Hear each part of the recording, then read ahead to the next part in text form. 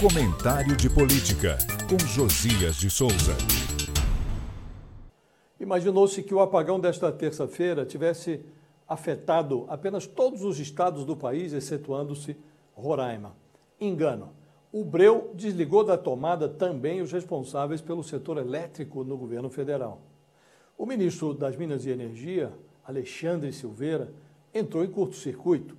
Silveira convocou os repórteres para explicar as causas do apagão. Falou muito, mas não disse coisa com coisa. Sustentou que o apagão não tem relação com a segurança energética do país. Em seguida, empilhou declarações que inspiram insegurança no consumidor de energia. O ministro classificou o apagão como um fato raro. Só aconteceu, segundo ele, porque o sistema elétrico sofreu duas anomalias simultâneas. Mencionou uma sobrecarga detectada no Ceará. Disse que a localidade da outra pane ainda não foi localizada.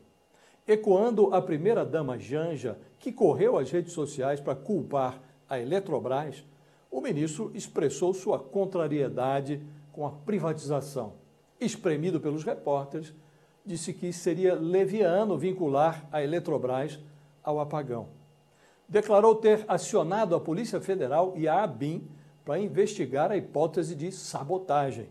Instado a esclarecer de onde vieram os indícios de dolo, citou os ataques a torres de transmissão atribuídos a bolsonaristas insatisfeitos antes da posse de Lula.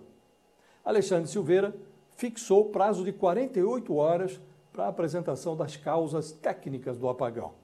Quer dizer, a principal autoridade do setor elétrico esclareceu, em essência, que o Brasil ficará no escuro por mais 2 dias. Por ora, sabe-se apenas que o apagão elétrico acendeu no painel de controle a luz vermelha da empulhação política. Eu falo direto de Brasília para o podcast do Jornal da Gazeta.